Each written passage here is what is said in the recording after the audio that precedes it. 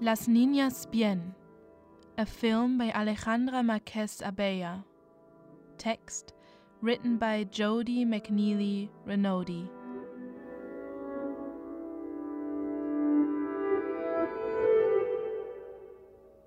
It's 1982. Mexico is catapulting into the economic deprivations of an international debt crisis that we know the country never recovers from. Sofia de Garay is throwing a lavish birthday party for herself with the social nobility of Mexico's old money in attendance, a world where she is queen. Sofia appears as the flawless face of her country's economic success that every part of her being exudes while ultimately embodying its fragility. The opening images of writer and director Alejandra Marquez Abella's Las Niñas Bien support the dreamy, sensuous world of beauty and perfection that extreme wealth and a devotion to accumulating an assortment of capital for recognition can bring. Jewels sparkle, gowns glisten in reflected multitude. Makeup and hair radiate a purity one can only soil as the value of these things, reduced to nothing more than a few measly pesos. The creamy lighting and circular gliding movements of the camera, by Dariela Ludlov, that follow Sofia socializing in her kingdom, smooth out any blemishes or cracks of truth with calculated artifice.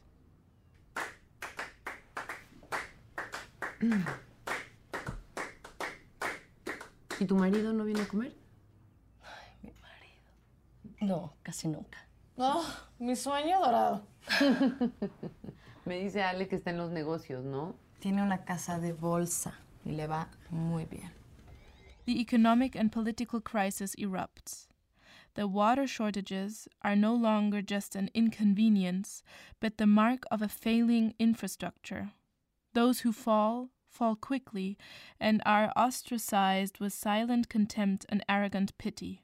Television reports and dinner conversation allow us to understand its severity, but are swiftly truncated by Sofia, who denies these realities until her husband's business crashes. The credit cards fail, checks bounce, and the turn-off affection and veneration amongst her inner cycle shifts to the new social elite, where money made from exchange markets is no longer concentrated in the hands of sophisticated families with lineages to Spain, but tacky dollar changers who know little about the fineries of existence. Te juro que me da angustia pensar si va a traer los pupilentes verdes o los morados, te lo juro. Verdes. ¿Qué quieres apostar? La que pierda le lanza un beso al portero.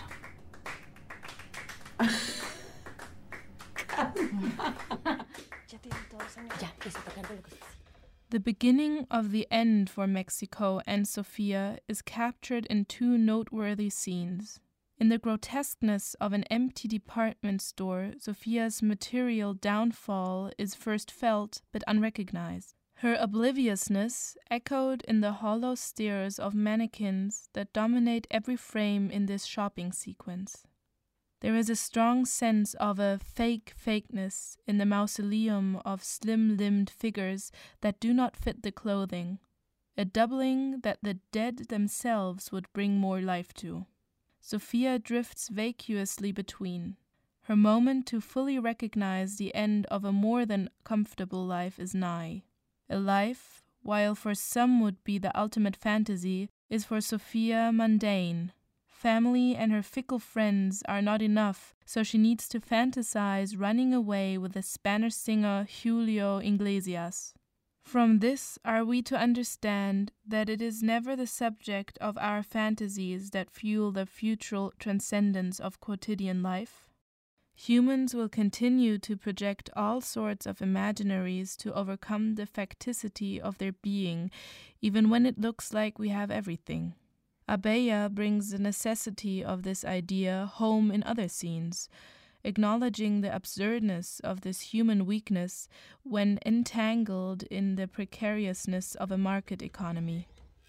Nos van a quitar todo. Así que prepárate. Es mi fiesta de cumpleaños. Todos me miran.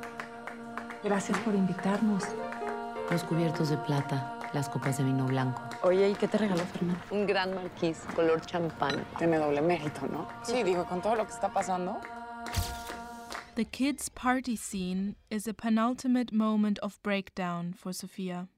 Having just learned that her husband's bankruptcy is final, keeping up appearances fails in its wake. The chronology of this sequence is scrambled to great temporal effect, with Sofia's presence at the party erupting in uncivilized behavior. She can no longer tuck in, rearrange, smooth out, or poke behind the ears. With a desperate reflex that is fearless of consequence, she takes what she can from who she can. These small crises are still very contained to preserve the propriety of the social game. The tension akin to a Jane Austen who compellingly draws us into polite society with subtle ingenuity. El día de hoy, el valor del dólar vuelve a subir. Una disculpa, señora, pero el banco no me está dando autorización. But ultimately, do we learn anything from Sofia? Fundamentally, there is no deep moral change or positive rupture in Sofia's understanding of herself and values. How she might be different in the world without all that money and status. Rather, she holds steadfast to her good girl grooming. She is a posh Catholic schoolgirl whose daddy is a dollar changer and who finally becomes the joke, barking at the president in public, seducing the successful husband of her tackiest of friends, and ripping out her shoulder pads in a symbolic shift from her former dress where they were stitched in like towers to fortify her power and good taste. There are many semiotically rich gestures in decor, costume, behavior, and dialogue like these from Abella that permit us to paradoxically see the depth of shallowness in this character that we simultaneously admire and loathe. Hay una mariposa negra en la pared de la sala. El jardinero me dice que hay que esperar a que se salga sola, si no es de mala suerte. Es mi fiesta de cumpleaños. Traigo el vestido marfil que me compré en Nueva York.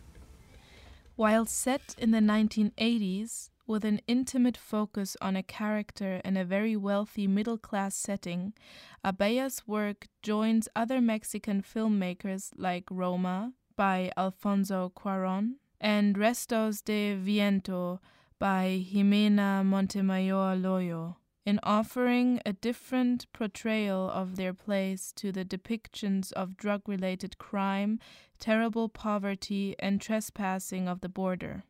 These films can only help to recalibrate misconceptions and negative attitudes disseminated by non-Mexican filmmaking. La casa está preciosa, llena de gente. Todos me miran.